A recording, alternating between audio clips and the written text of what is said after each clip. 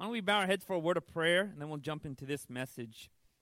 Father, we just thank you again for being with us this whole week. Thank you, Lord, for calling us up higher. We just ask, Lord, in this final part of this ACF meeting, Lord, that you would bless us with a special outpouring of your Holy Spirit. Lord, help us to understand the things we need to understand before we go back home. That is our prayer in Jesus' name. Amen. Everybody take your Bible and let's go to the book of Philippians. Philippians chapter 1. You can find Philippians, remember, Galatians, Ephesians, Philippians, Colossians, right? General Electric Power Company, right? We're going to Philippians chapter 1. Let's read this. Paul and Timothy, bondservants of who? To all the what? To all the saints in Christ Jesus who are in Philippi with bishops and deacons. Who was Paul writing this letter to? To the who? Let me read it one more time. To all the saints in Christ Jesus. Who was he writing this letter to? To all the saints, right? Some of you are like giving interpretation. The 144,000, right? No, he's writing to the who? Don't forget this. This is very important. He was writing to the who? Very good. Let's continue reading. Grace to you and peace from God, our Father and Lord Jesus Christ. Go to verse 6. Being confident of this very thing, that he who has begun a good work in you will complete it until the day of Jesus Christ. Can you say amen to that? Paul says, God has started a work in you and he will what? Finish it. In other words, you are a work in progress. Now let me ask you a question. Who was he writing this letter to? To the saints. Notice this. Paul's definition of a saint is somebody who is a work in progress. Can you say amen to that? In other words, when you think of the word saint, what normally comes to your mind? Maybe a Mother Teresa or something like that? You got too much Babylon in you, right? No. What I'm trying to say is this. You're normally thinking of somebody with a halo. When you think of saint, you think of somebody who's like living in Calcutta. No offense to all those Indians, right? So somebody who's just like, man, they're totally they're sacrificing everything. They're just, living way over there. They're doing this or that. And, they got like butterflies and, birds landing on them, whatever. The point is this, is that when we think of a saint, many times we have unbiblical conceptions of what a saint is. But to Paul's mindset, it was this. If you are a work in progress, then you are a saint of God. So how many people here are a work in progress? Raise your hand. Do you know what you are? You're a saint. Some of you are like, I don't feel like it, right? No. If you are a work in progress, you are a saint according to the Bible. Praise the Lord, right? Today we're going to be taking a good look at something. And this is just something that really has blessed me. I'm going to talk about a few different things. Let me just tell you about my background. I was born and raised a Hindu, and I come from, a very traditional Indian family. And Indians are very academically inclined. Let's just put it that way, right? My parents worked very just intense jobs overnight, and so they wanted a very good education for their family. My oldest sister, she's finished up law school early. The next two sisters, they both became doctors. They have a clinic. My younger sister, she has like her own business and blah, blah, blah. My brother, he has like this $1 million internet company. And just like my family, it was just, we were all about education growing up. For fun, my parents would take us to the library. It's like anything, right? We're taking you to the library, right? We were excited about that, right? In fact, my sisters were doing my dad's taxes in their preteens. It's just the way my family was. Very, very academic inclined. There was a black sheep in the family, though.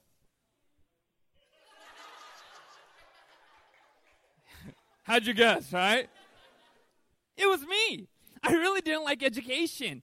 In fact, I would oftentimes go to school and I would try to ditch classes. I didn't do very well. I would come home from school and I'd play video games all the way till evening. And I just thought, I'm not smart. Something's wrong with me. I'm just stupid. And something began to happen when I became a Christian. In fact, what's so interesting, during the time I became a Christian, I kept ditching classes. If you actually look at my transcripts, there are like W's galore everywhere. Like WWW. Do you know what W stands for? You shouldn't know what it stands for, right? I know what that is, right? I have those on my, right? It stands for withdrawals, right? In other words, you didn't fail the class, you just stopped showing up for the class. And I really was not I just thought something is wrong with me. And here was the problem. And it was when God began to change my mind on education that just everything began to change. Now, I love education. In fact, I was actually supposed to graduate Friday, but I'm here. I was just finishing up one of the degrees. I'm working on multiple degrees. And it's just something God has given me a love for. But I did not have that love growing up. Something changed in my experience. And that is when I began to understand what Ellen White says right here, which is very powerful. She says this: it is right for the youth to feel they must reach the highest development of their mental powers, but our attainments avail nothing if not put to use for the honor of God and for the good of humanity. In other words, my education, the reason why I could not get into it is because I had wrong conceptions of what education was all about. I thought it was just about me.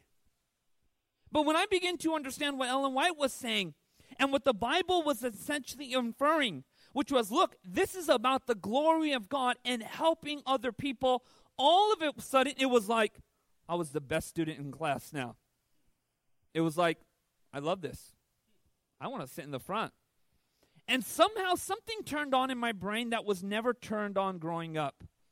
When I began to realize God's big purpose for education. I really want to challenge you. If you haven't understood the purpose of education, I believe God's up to something. I want you to memorize this, because I believe these will be guiding principles for your life. They will call you up higher. They will give you more endurance. They will give you more determination to finish for the glory of God. Do you know what is one benefit of your educational experience? I'm going to tell you right now. It's getting a degree. Do you know that? You're like, wait a minute. I thought that was the goal. It's not the goal. It's a benefit. Do you know what the goal of your education is? For the glory of God and for the good of humanity. Can you say amen to that? Today we're going to be taking a good look at when Jesus went to school. You're like, Jesus went to school, and we're going to take a good look at what the Bible teaches about that experience and why this will be applicable on the very last day of this ACFI retreat. Everybody take your Bible and let's go to the Gospel of Luke. We're going to Luke chapter 2. You know, in these end times, God has so many ways of spreading the truth. And he is up to some very miraculous things in these times. In fact, I actually just got a call about a few months ago while we're turning to Luke 4, chapter 2, verse 40. Somebody says to me, they said, Anil, you just preached a sermon at Walmart. And I was like, what? They're like, you just preached a sermon at Walmart. And I said, no, I didn't. I was in Fresno. And I said, I wasn't at Walmart. They said, you just preached a sermon at Walmart. I go elaborate. They said, my son happens to be a manager at Walmart. And you know those walkie-talkies that are directly connected to the intercom? What happened is this. He took his lunch break, 1 hour lunch break. He went into his car. He left his walkie-talkie on. And he was listening to a sermon I was preaching. And what happened for 45 minutes is that a sermon was airing all over Walmart. And they couldn't shut it down. Praise the Lord, right? You know, it's so interesting. When he got back in, the manager was running around. They couldn't shut down the system because it was they were locked out. And I always think about that. I'm like, man, can you imagine when people get to heaven one day, they're like, what changed my life was a sermon at Walmart. I mean, I don't even know what the sermon was about, right? Can you just imagine somebody shopping for Tide detergent all of a sudden? You need the blood of Jesus to be clean. What? Someone shopping for some clothes? You need the robes of righteousness. What? I mean, who knows, right? In these times, God is up to something very special, and He wants to include you as part of these great plans. Can you say amen to that? The gospel is going to every nation, tribe, tongue, and people, and will so all the way till the second coming. And you are part of that very powerful experience. You may say, I'm not a pastor, I'm not an evangelist, I'm not preaching a series over there or there. You are called to be a minister where God has planted you. And that is also including part of your education. We're going to take a good look at when Jesus went to school. Everybody go to Luke chapter 2. Luke chapter 2. Matthew, Mark, Luke. Very good. I don't have a special acronym for that. Right? Luke chapter 2. And let's start with verse 39. I want you to notice something. So when they had performed all the things according to the law of the Lord, that's the parents of Jesus, they returned to Galilee to their own city Nazareth. And the child grew and became strong in what? Spirit, filled with wisdom, and the grace of God was upon him. Don't miss this. There are key areas that Jesus is growing in as he is developing, right? Notice what happens at the age of 12. Verse 41. His parents went to Jerusalem every year at the feast of Passover. When he was 12 years old, he went up to Jerusalem according to the custom of the feast. When they had finished the days as they returned, the boy who? Lingered in Jerusalem. And Joseph and his mother did not know it. You know what's so amazing? Ellen White says in Desire of Ages that when Jesus went to Jerusalem, he started to notice what was happening with the temple services. And as he was watching the temple services, it was like things began to coalesce in his mind, and he understood right then and there his identity. Now just think about this. It was his study of the sanctuary that revealed his identity. The study of the sacrificial services that revealed his mission. And that's very key to us as Seventh-day Adventists, isn't it, right? In fact, have you ever heard of the Baha'i faith? Do you know what Baha'i believe in? Everything, right? Pretty much, right? But you know what's so interesting about the Baha'i faith? In fact, if you go to India, there's several lotus temples, big temples in there. And you go in there, there's no idols in there. There's just a pew, and there's just an empty stage, and people go on and they worship.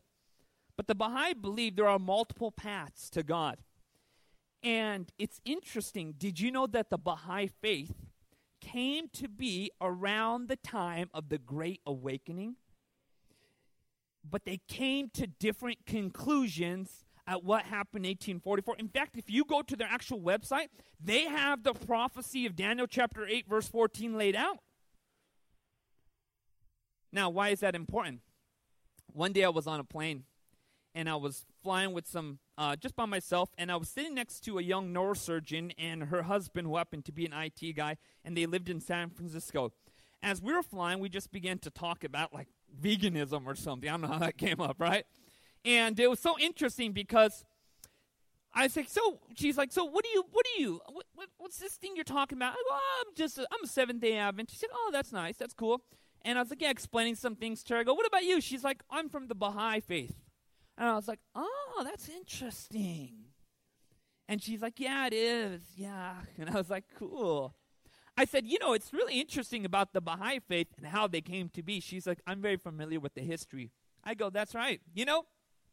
What's interesting, as I continue talking, I said, so, it's really intriguing about how Baha'ism came to be and just what was happening all over the entire world at that time. She's like, yep. And she's like, and she kind of sort of just was inserting things for me. She's like, yeah, and the Christians were wrong. And I said, yeah, they were wrong. But I said, did you know there was a group of people who began to believe something different? And then she said, "What?" And that's a sermon for another day.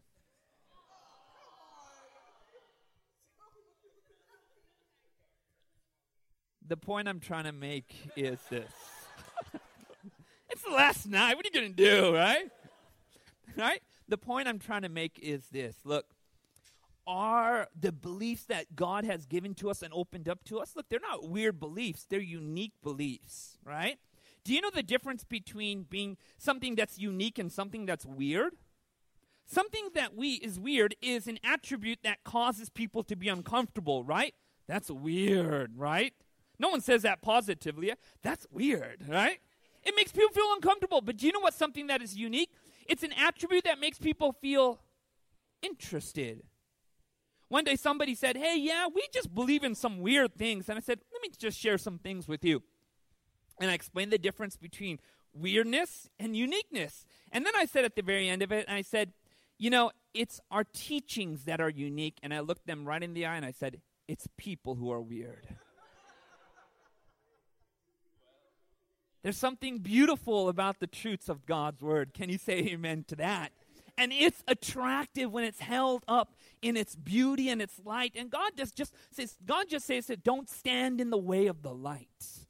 So let's understand this story about Jesus. Jesus is at the temple. He's watching what's happening. Everything is just coming together in his mind. He's starting to realize his identity. And then something happened shortly after in Luke chapter 2. Notice what the Bible says right here. Verse 44. But supposing him to have been in the journey, they went a day's journey and sought him among their relatives and acquaintances. So when they did not find him, they returned to Jerusalem seeking him. Now, so it was after 3 days. I mean, just think about this. They didn't just lose their son. They lost the hope of salvation. You ever think about that? It's like Joseph turning to Mary. Do you know what we just lost?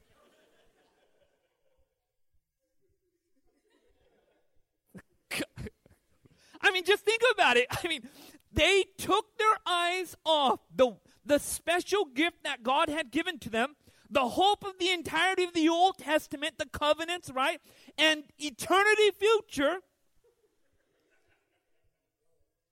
And they left him alone.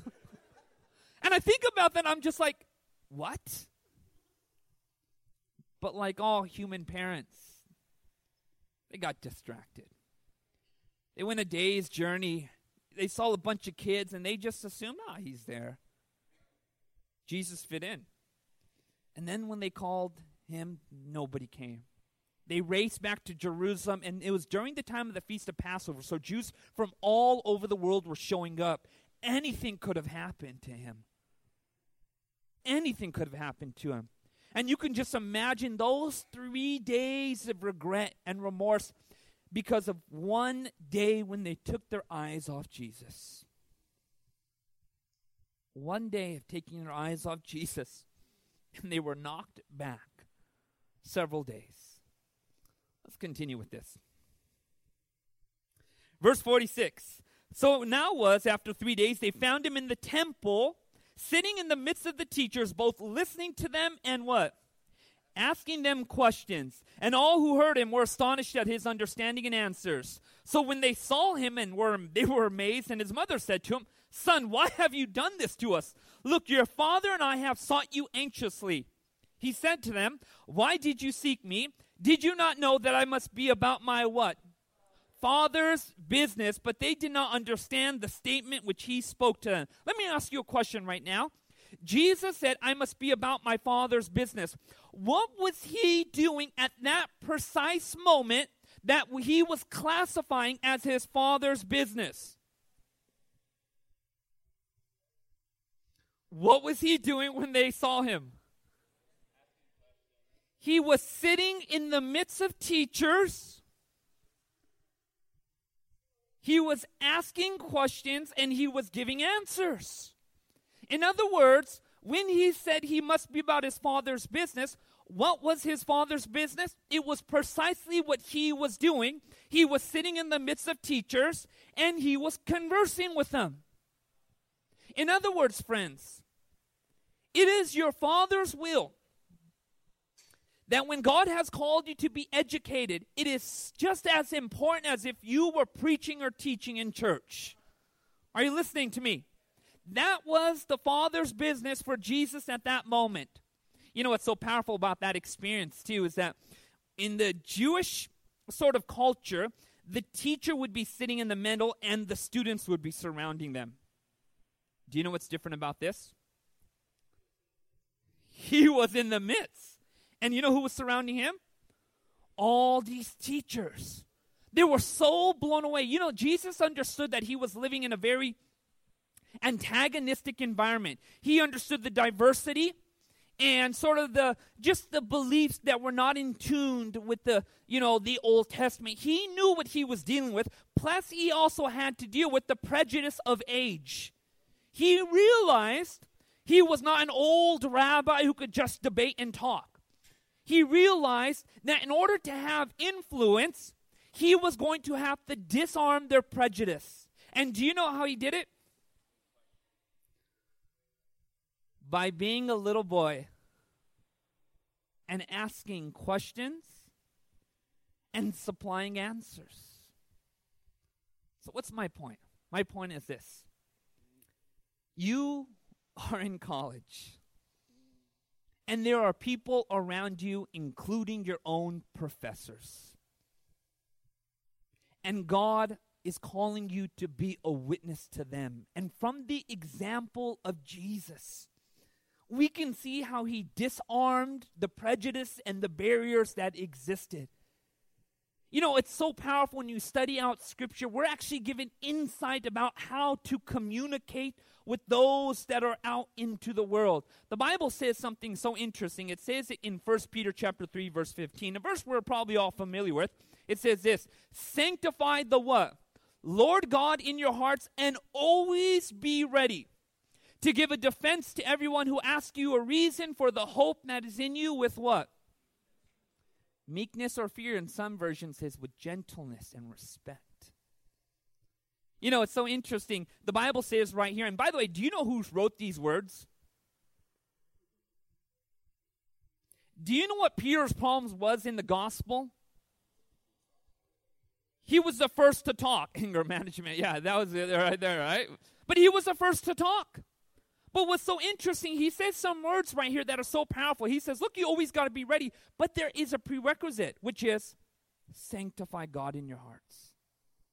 You know, Peter began to understand there was a time and place for communication. When Jesus is dwelling in your heart, you're close to him. God will give you the words to say. You know, it's so interesting. Something happened to me last week, I think it was. Let me just back up a little bit. I'll tell you a little bit of story. I went to Weimar College. Anybody ever heard of Weimar College? It's Ivy League college. And, so anyways, I went there, and it's right there with the foothills. And what part of my work study was I had to go clear trails. I was like, cool, man job, right?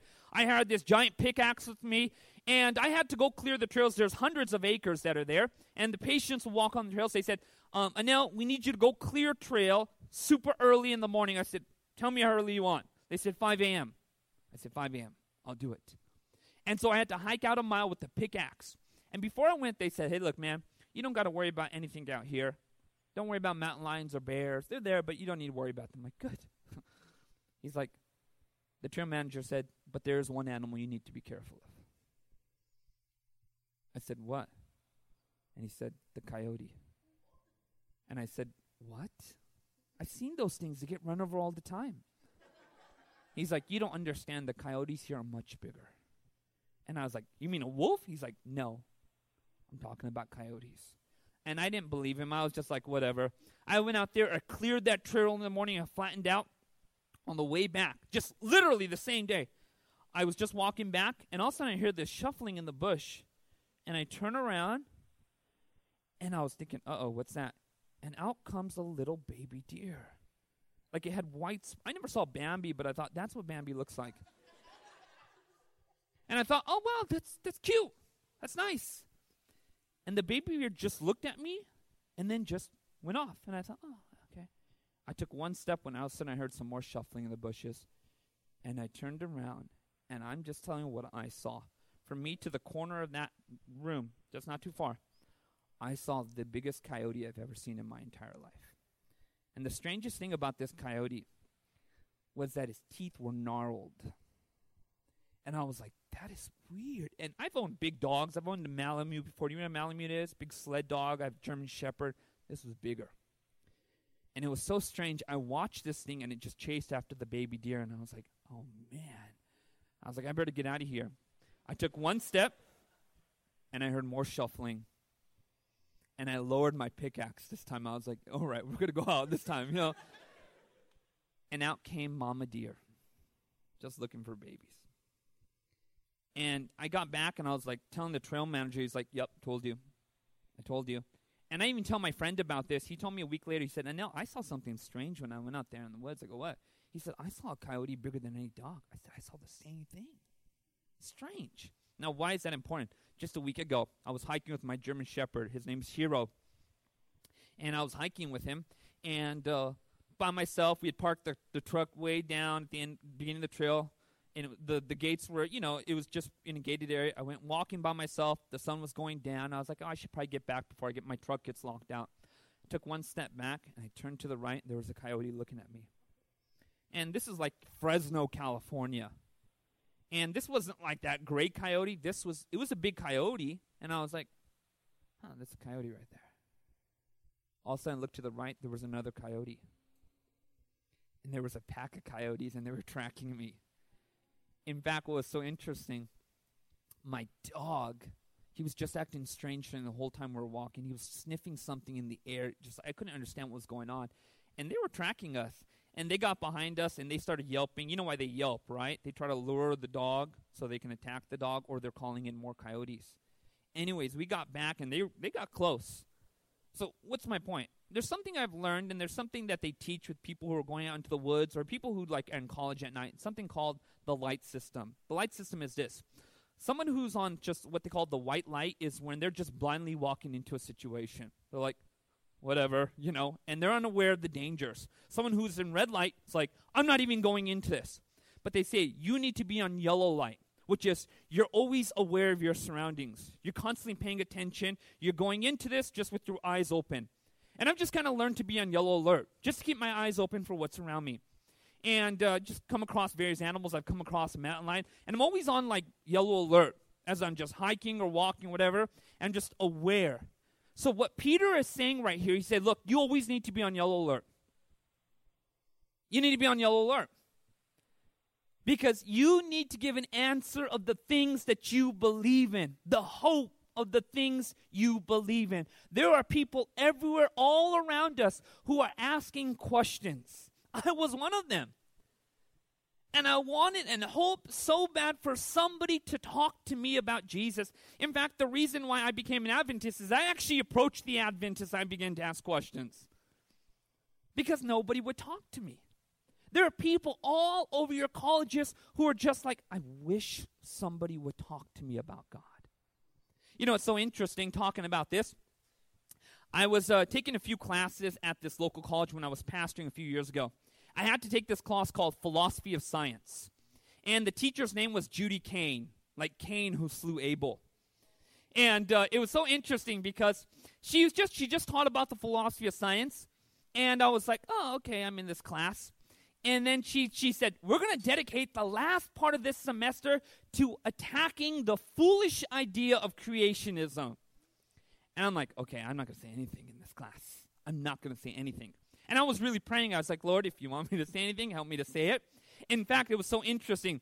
There were these atheists who were sitting in the front row, and they hated me for some reason. I was always just trying to be just nice. In fact, on the very first day of the class, I told myself, I'm not going to share with anybody that I'm a pastor. I just grew my beard out. It makes me look 10 years older. But I was shaved. I wore shorts to college. I was trying to be a college student. And I'd sit in the back or sit wherever. And the teacher on the first day, she was like, okay, everybody, let's go around the room and tell us what you do for a profession. I was like, no. And then so I was like, yeah, so I'm a pastor. Everybody just stopped and looked at me. And the teacher continued.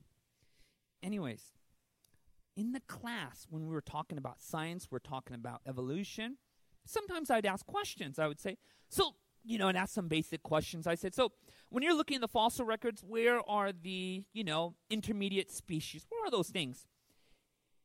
That moment, these atheists, they were just angry at me for some reason. One of them does this. She turns around and she says these words out loud. This isn't Pokemon. That's what I said for a moment. Then I thought, oh, yeah, okay.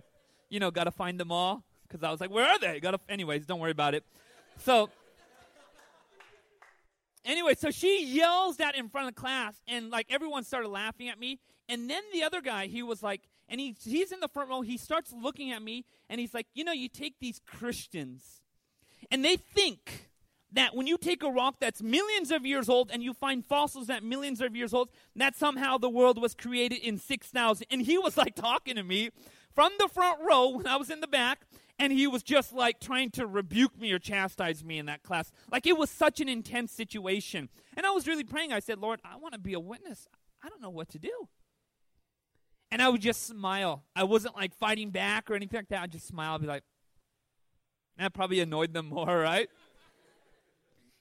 You know what's so amazing about the teacher? She shut them down for me. She told she's like, stop talking. She poured her finger right at him, stop talking, because she knew what he was doing. In fact, in our journal, she wrote to me about that day. She said, Anil, I just want to apologize for the way some people are treating you in class. I said, no problem. This teacher, by the way, she was suffering from health ailments. And so I was praying for her. I even told her, I said, hey, I'm praying for you. She said, thank you. On the very last day, I got her a vegan cooking book, too. So I don't even know why it was in my car, but I'm like, I'll give it to her, right? She was eating vegetarian food, so I thought, why not? And it was so interesting because I had just been praying, Lord, help me to be a witness in this class. Help me to be a witness in this class. Wasn't going anywhere. The very last day of class, the atheists happened they didn't show up that day. It was really strange. Maybe they're at some convention or something. Anyway, so they didn't show up that day. And the teacher, she's going over the National Academy, a criteria of science. And she gets to the fourth criteria. And she says, here's the fourth criteria of science. It has to be testable. It has to be repeatable. So I raised my hand and I said, can I ask a question? I said, how would you test or repeat this theory of macroevolution that, over millions of years we have evolved through random chance processes? And she said, okay, well, the way you would answer that is this.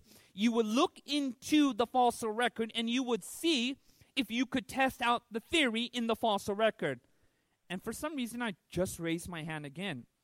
And I said, but when you look at the fossil record, it's not continuous, it's discontinuous. At that moment, I just saw a gulp happen. And she said these words, you're right about that. And then I raised my hand again, and it was the strangest thing. And I said, isn't it true, though, over the last 100+ years, there has been so many hoaxes with this macroevolution theory? And then she took a step away from the chalkboard, and she said, you are right about that, Anil. And then I raised my hand again. It was this, look, I've been praying an entire semester, okay? I was not raising my hand. The Holy Spirit was just like, I'm making up for everything right now, right? Anyways, and then I said, how many alterations does a theory need before it's finally dismissed? And then she ends the class with this. She said, that's why we're here now. We are done with this class. And you know what's so interesting? There was just this tension in the air. And I thought to myself, what just happened? This student gets up. He just stands up and he says, hey, man, I want to talk to you. I said, okay. Walked outside. He's like, look, man, I don't believe anything you just said. I said, I was just asking questions. He's like, I used to be a Catholic. I don't believe any of this stuff anymore. I said, have you ever studied the Bible? He's like, yeah. Then I'm like, have you ever studied out Daniel and Revelation? He's like, no. I was like, why don't you give me a chance to study out Daniel and Revelation with you? He's like, okay. I'm willing to do that. I said, okay, cool. We got to exchange phone numbers. Walked back into class, and this guy gives me a high five. Just gives me a high five. And I found out the reason why he gave me a high five. He's like, thanks, bro. He was somebody who was dating an Adventist. I'm not sure if that's a good thing or not, but either way, at that moment, like, he just gave me a high five. Thanks for saying that. And I was like, oh, cool. And then the person in front of me, they said, hey, look, what'd you write your final paper on? I said, I wrote it on intelligent design. In fact, I even wrote an appeal to my teacher in that paper. And she gave me an A. Praise the Lord, right? So here's the thing. He's like, can I read your paper? I said, sure, I can read your paper. His paper was on, like, astrophysics or something like that. I can't remember. Anyways, this guy ended up coming to my Friday night Bible study, and he wanted me to marry him. Not marry him, but marry him and his wife. Him and his wife. Him and his wife, yes. I mean, just these were the relationships that started building in that class, and it was so interesting, and it was just because, I was just like, I'm just going to ask questions. And it was so powerful because I got to have lunch with some of these people, have just intelligent conversations, Bible studies, and God just opened up something so powerful simply because I was just asking questions. I said, look, if I'm in an environment of dialogue and communication, I'm respectfully going to ask questions. I'm going to ask questions. And I believe God is going to use that opportunity of dialogue and discussion to perk people's interest. In fact, I went to it just happened 2 years ago. I had to take this class with this guy known as, on his Twitter, the Arabian Atheist. In fact, he's one of the foremost, scholars on the Middle East. He's been on the Bill Maher show. He is just really intense. He has debated different scholars. I mean, he knows his stuff. And he just has this issue with Christianity. I had to take a class with him that was on gender studies in the Middle East. And one day in class, he just says, okay, today's subject, we're going to have a discussion on this. We're going to talk about how the maleness of God in the three world religions, Judaism, Islam, and Christianity, contributes to the sexism that is present in today's culture. That's a mouthful, right? And instantly, all these hands began to go up, so I just raised my hand, and at first I was like, keep your mouth shut now. But I said, I came across this verse, which was so important. Wisdom is too lofty for a fool. He opens not his mouth in the gate. Do you know what the gate was? It was the place where discussion, negotiation happened outside Jerusalem. In other words, if there was an environment to talk, you need to talk. And so I raised my hand and I said, it's very interesting. When you brought up your question about the maleness of God, I said in Hinduism, they have female gods that are very present and in charge in the Hindu religion. But I said sexism is a big problem in India. Could you explain that for me? And the teacher said, that's a very good point. He says, but when you look at the Bible, you can see the sexism that is present in the scriptures. And at that point, it was like there was this mob mentality. Someone's like, when you look at Genesis, God made a helper for Adam, a slave for Adam. And I'm like, I got to say something. So I said, and I try to just I don't want to be obnoxious with people. I just gently I said, who was that brother who sings with the big smile on his face with the hat? Like, I try to smile like him. When I'm there, I'm just like, so.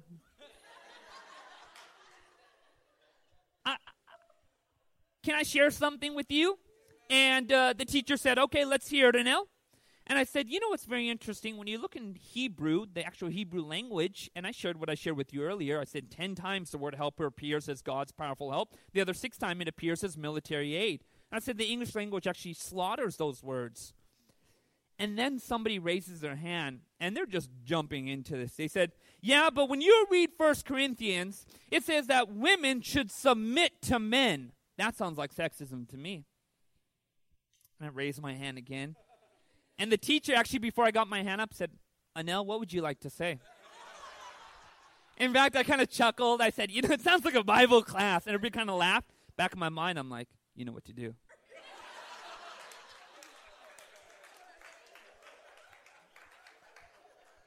So I said, everyone knows from any world religions class, you don't take one or two texts and make an entire doctrine out of that. That's an effrontery to those very religions.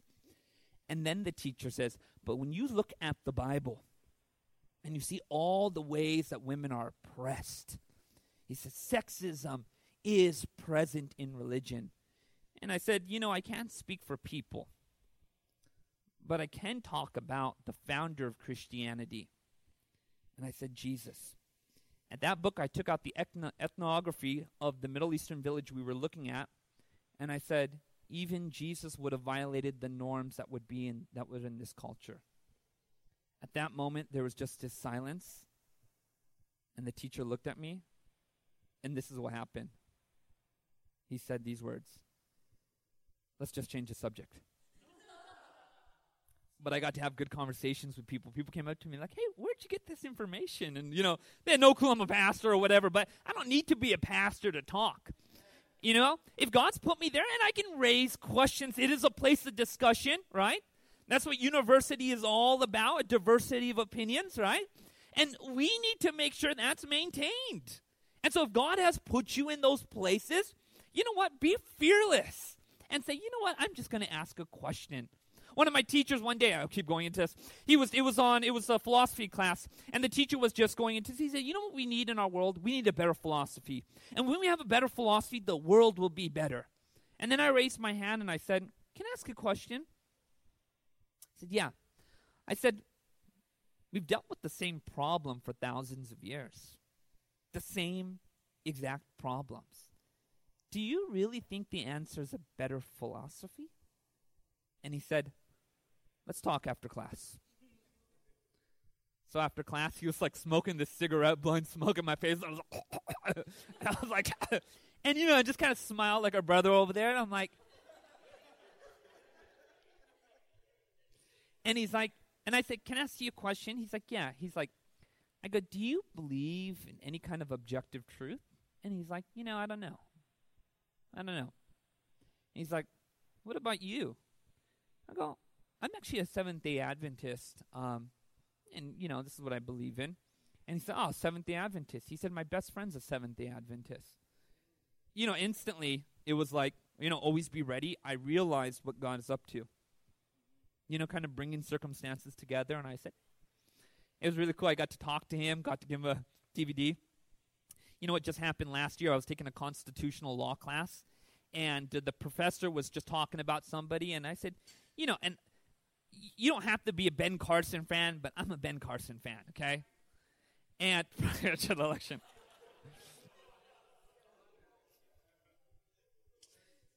I'm a Ben Carson fan, so support it to the end, right? All right? For the sake of discussion, this is what happened, okay? So while we're talking, he was talking about the various presidential candidates, and I just said, I like Ben Carson. And he's like, oh, Ben Carson? He's like, yeah, but he was just going after capitalism and the idea of capitalism. And I said, I read his book called America the Great, America the Beautiful, and he talks about capitalism, but he also talks about a social responsibility. And the teacher said, really? Anyways, so we talked after class, and I had something ready. You know what I had ready? The Desire of Ages. That's like a gun, right? I had Desire of Ages ready, and I just kept it with me, and he's like talking, and he's like, yeah. He said he was just talking about different things, whatever. And then he's like, so what do you do for a living? And I said, oh, I'm a pastor. He's like, what church you go to? Oh, I go, I'm a Seventh-day Adventist. And he's like, he looked up and he's like, oh, I see the Ben Carson connection there. Yeah, blah, blah, blah. Anyways, so while we were talking, he's like, yeah, I go to the Catholic Church. I'm not sure if I believe, but I go. And I said, I have a book, man. I mean, like, it's a really cool book, and it's not about religion. It's about Jesus. And he's like, I'd be interested in reading that book. And I pulled it out. I said, actually got it here. And I pulled it out, and I said, you know what? Why don't you keep this copy? It was like a brand new copy. And I said, here you go, man. He's like, thanks, man. Actually, I'll read this. You know what's so interesting? This isn't about this or that. You know what this is really about? This is about being a witness. It's about sharing the gospel. There are issues at stake that are far greater than anything we understand. Far greater than we understand. And I began to realize something. At the colleges, there were many just people who were interested in the gospel message, and they were just waiting for someone to talk, bring something up, make somebody just someone who's approachable. And so you know what began to happen? God began to bless this time. Look, here's the thing. You don't have to have the best kind of speaking abilities. You don't need to know all there is. But when you just begin to ask questions, you will see God will lead. You know, when you take the building of a house, do you know what it's required to build a house? You need an expert who can lay foundations. You need an expert who can put up framing. You need an expert who can install electrical, an expert at roofing. But it takes one inspector to come into the project who's not an expert in foundation, who's not an expert in framing, who's not an expert in electrical, who's not an expert in roofing, just to see blemishes and cracks to immediately disqualify the entire program, the project. See, we may not have all the answers out there, but with a lot of things that are out there, we can ask questions. And you know what? People are already on the same page as you are. They just aren't saying anything. But God wants to use you as a powerful witness. And you will see what he does when you're saying, okay, Lord, I want to start praying for the Holy Spirit, and I want to be fearless, and I want to share, tell me when the right time is. And you will see, all of a sudden your hand will start going up nonstop. You will discover God will use you in powerful ways. Powerful ways. It's so amazing because Peter understood these words. Sanctify the Lord God in your hearts and always be ready to give a defense to everyone who asks you, a reason for the hope that is in you with meekness and fear. People are asking questions all over the entire world, and God wants to use you in that very process. You know, it's so amazing. Peter said some powerful words in the same epistle. He said this, you are a chosen generation, a royal priesthood, a people who he has called out of darkness to proclaim his light to this world. Friends, when you take a good look at the Old Testament, you will discover that every generation of God's people have laid a certain material into the house of God. Abraham and his generation laid a certain material in this grand building project. You take a good look at Isaac and Jacob, the Israelites, and every group of people, every generation of people, they contributed something to the cause of God. You think about the early church, and you think about all the heroes of the early church and how God used them to contribute to the church. You think about what happened during the Dark Ages and the Great Apostasy, and with the Middle Ages, how God raised up reformers. You know who one of my favorite reformers is? Martin Luther. You know, Martin Luther one time said, he said, I hope that when I die, I become a ghost. Now, Martin Luther, by the way, believed in the state of the dead just like we do. But he said something. He said, I hope when I die, I become a ghost, so I can haunt all the papists and priests and the cardinals out there, so that they may know that a dead Luther is far worse than a living Luther. Every generation of God's people laid and contributed to the building. The early Adventist church, composed of young adults, people who lived and believed the visions of God. For the last 100 years, generation after generation has contributed to the building of God, and now you are called onto the scene to contribute to this building. Friends, you are called for such a time as this. And just like the Waldenses of old, who weren't changed by their circumstances, but changed their circumstances by their influence and their godliness, God has called you for such a time as this. You are called at a very special time. And I love what Ellen White says. She said, God is willing to do more now than he's ever done before. And when you look back into the past, you can see amazing things that took place, and we think to ourselves, how could anything top that? This is the opportunity that God is willing to do amazing things. And he wants you to be part of this process. Friends, we are living in some very special times. Generation after generation has come to this very point. And now, at the very cusp, the very edge, before the second coming, God wants you to play a powerful role. And I love what our brother was saying during church service. You may look at your past, but guess what? God has looked beyond that. And he's looking into the future. You have come up to this point, messed up, feeling guilty, maybe like Elijah running from something, confused, feeling defeated or like a failure. From this point, God wants to give a brand new experience. And he wants to use you in that very process. Friends, you are called for such a time as this. You know, we're going to be passing out some cards, the final cards. And I believe this is the time that God wants us to make a decision. Regardless of even what's on the card, you need to make a decision for Christ. You need to make a decision for the Lord. And perhaps God is calling you to do this, or God is calling you to get rid of this. God is calling you to make a decision for him. These are the times that we are living in. And I love what Ellen White says right here that is so powerful talking about the church. This is found in the very first chapter of the book Acts of the Apostles.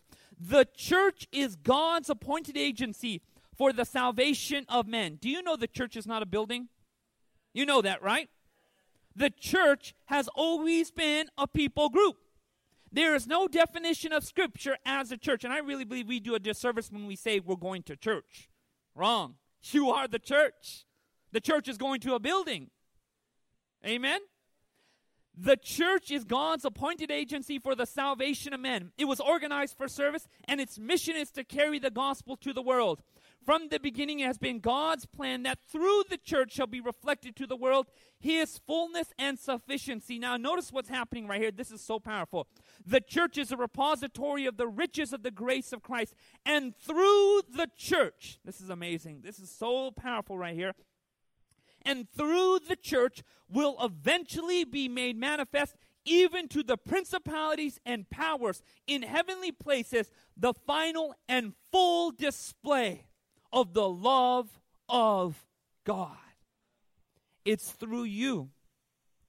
God is preparing for the ultimate witness, not just to this world, but to the universe itself. The full display of the love of God.